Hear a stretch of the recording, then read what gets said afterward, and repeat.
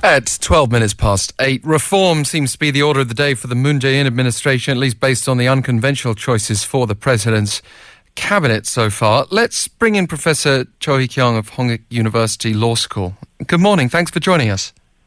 Good morning, Alex. So, Moon's appointment of the National Security Advisor and Foreign Minister largely seen as shifting North Korea policy from defense to diplomacy, or at least incorporating more diplomacy. What's your view on this non-military selection of foreign policy officials? I think two things came to my mind. The first is a much broader definition of what national security means. In fact, President Moon himself said that foreign affairs and national security are really two sides of the same coin. And, the case of THAAD is a perfect illustration of that. We saw, we decided to install THAAD on the peninsula, but that provoked a huge trade retaliation from China. So you can see how these are two really tightly intertwined. And the second is a very clear recognition of the North Korean problem that can only really be solved by diplomacy. The two previous administrations had really, hawkish stance towards North Korea. And what has that got us in the 9 years? More provocation and escalating tensions on the peninsula. And so I think it's really time that we engaged in more diplomacy to resolve the issue. Well, Foreign Minister nominee Kang Kyung-hwa is a UN diplomat, an expert on multilateral and global affairs rather than solely bilateral ties. What does this tell us about the administration's direction as well? We've got a summit coming up with the US next month, which will be a big first test. Right. We could spend the whole discussion really sort of unpacking the appointment of or nomination of Kang Kyung-hwa for the foreign minister position, because there are so many layers in this nomination and the different messages they send at various levels. I mean, I really wonder if there is a semiotics expert advising this government in terms of these key cabinet posting appointments.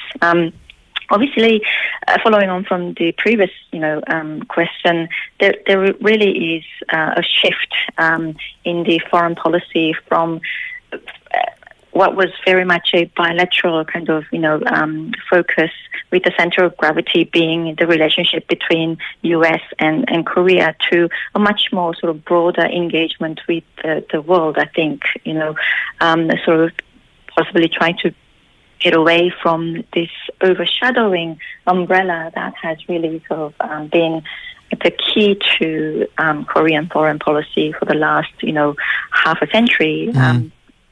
And a recognition of the fact that we are in a much more sort of sensitive geopolitical situation where we really have to engage much closely with China, for example, and there are so many sensitive and knotty issues that need to be resolved with Japan, even broader afield in Southeast Asia, and even beyond that. And so I think this is, for me, this seems like a real positive,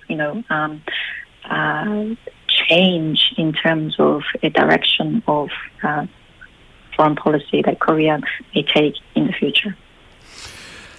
Appointing women in key posts has also been positively reviewed. Do you think that Moon Jae-in's government can go much further towards breaking the so-called glass ceiling? Oh, well, we'll have to see, I think. When in the Roh Moo-hyun administration, Ms. Kang Keum-sil was appointed as the first justice minister, there was a lot of talk about breaking the glass ceiling, etc. But we still see that there's very little participation by women at the top levels, both in the public and the private sectors. So this is possibly something more than a hairline fracture in the glass ceiling, a bigger crack. But I think there is a lot more work to be done.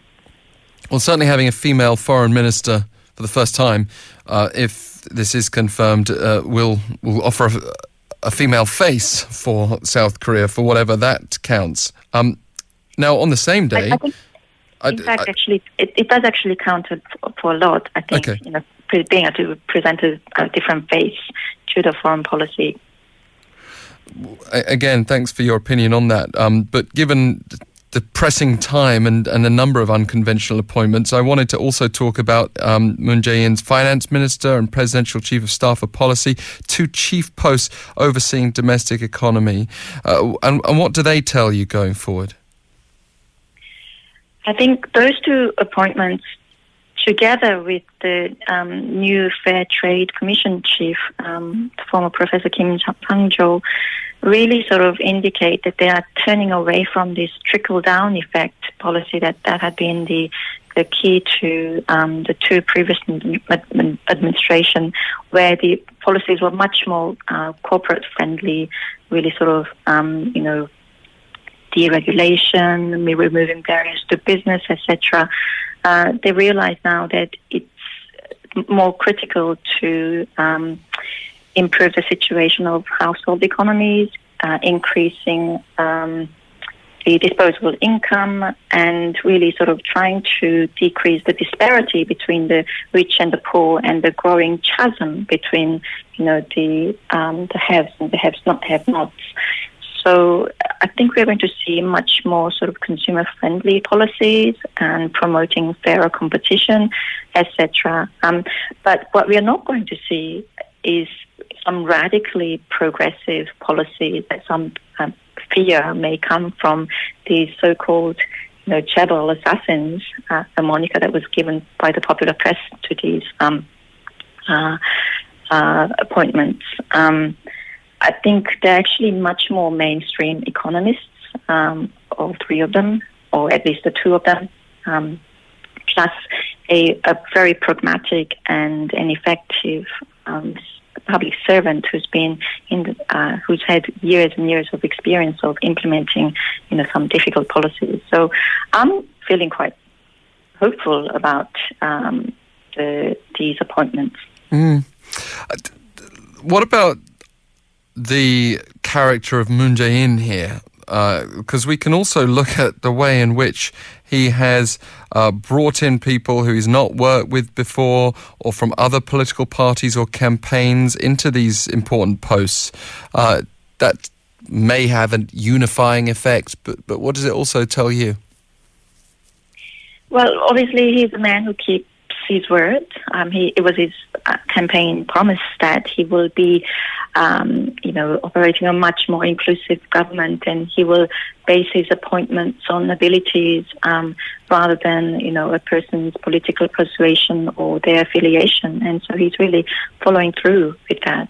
I mean, the economics chief, one of the appointments that we discussed, Kim Dong-yeon, he served in a very key post in the Park Geun-hye administration.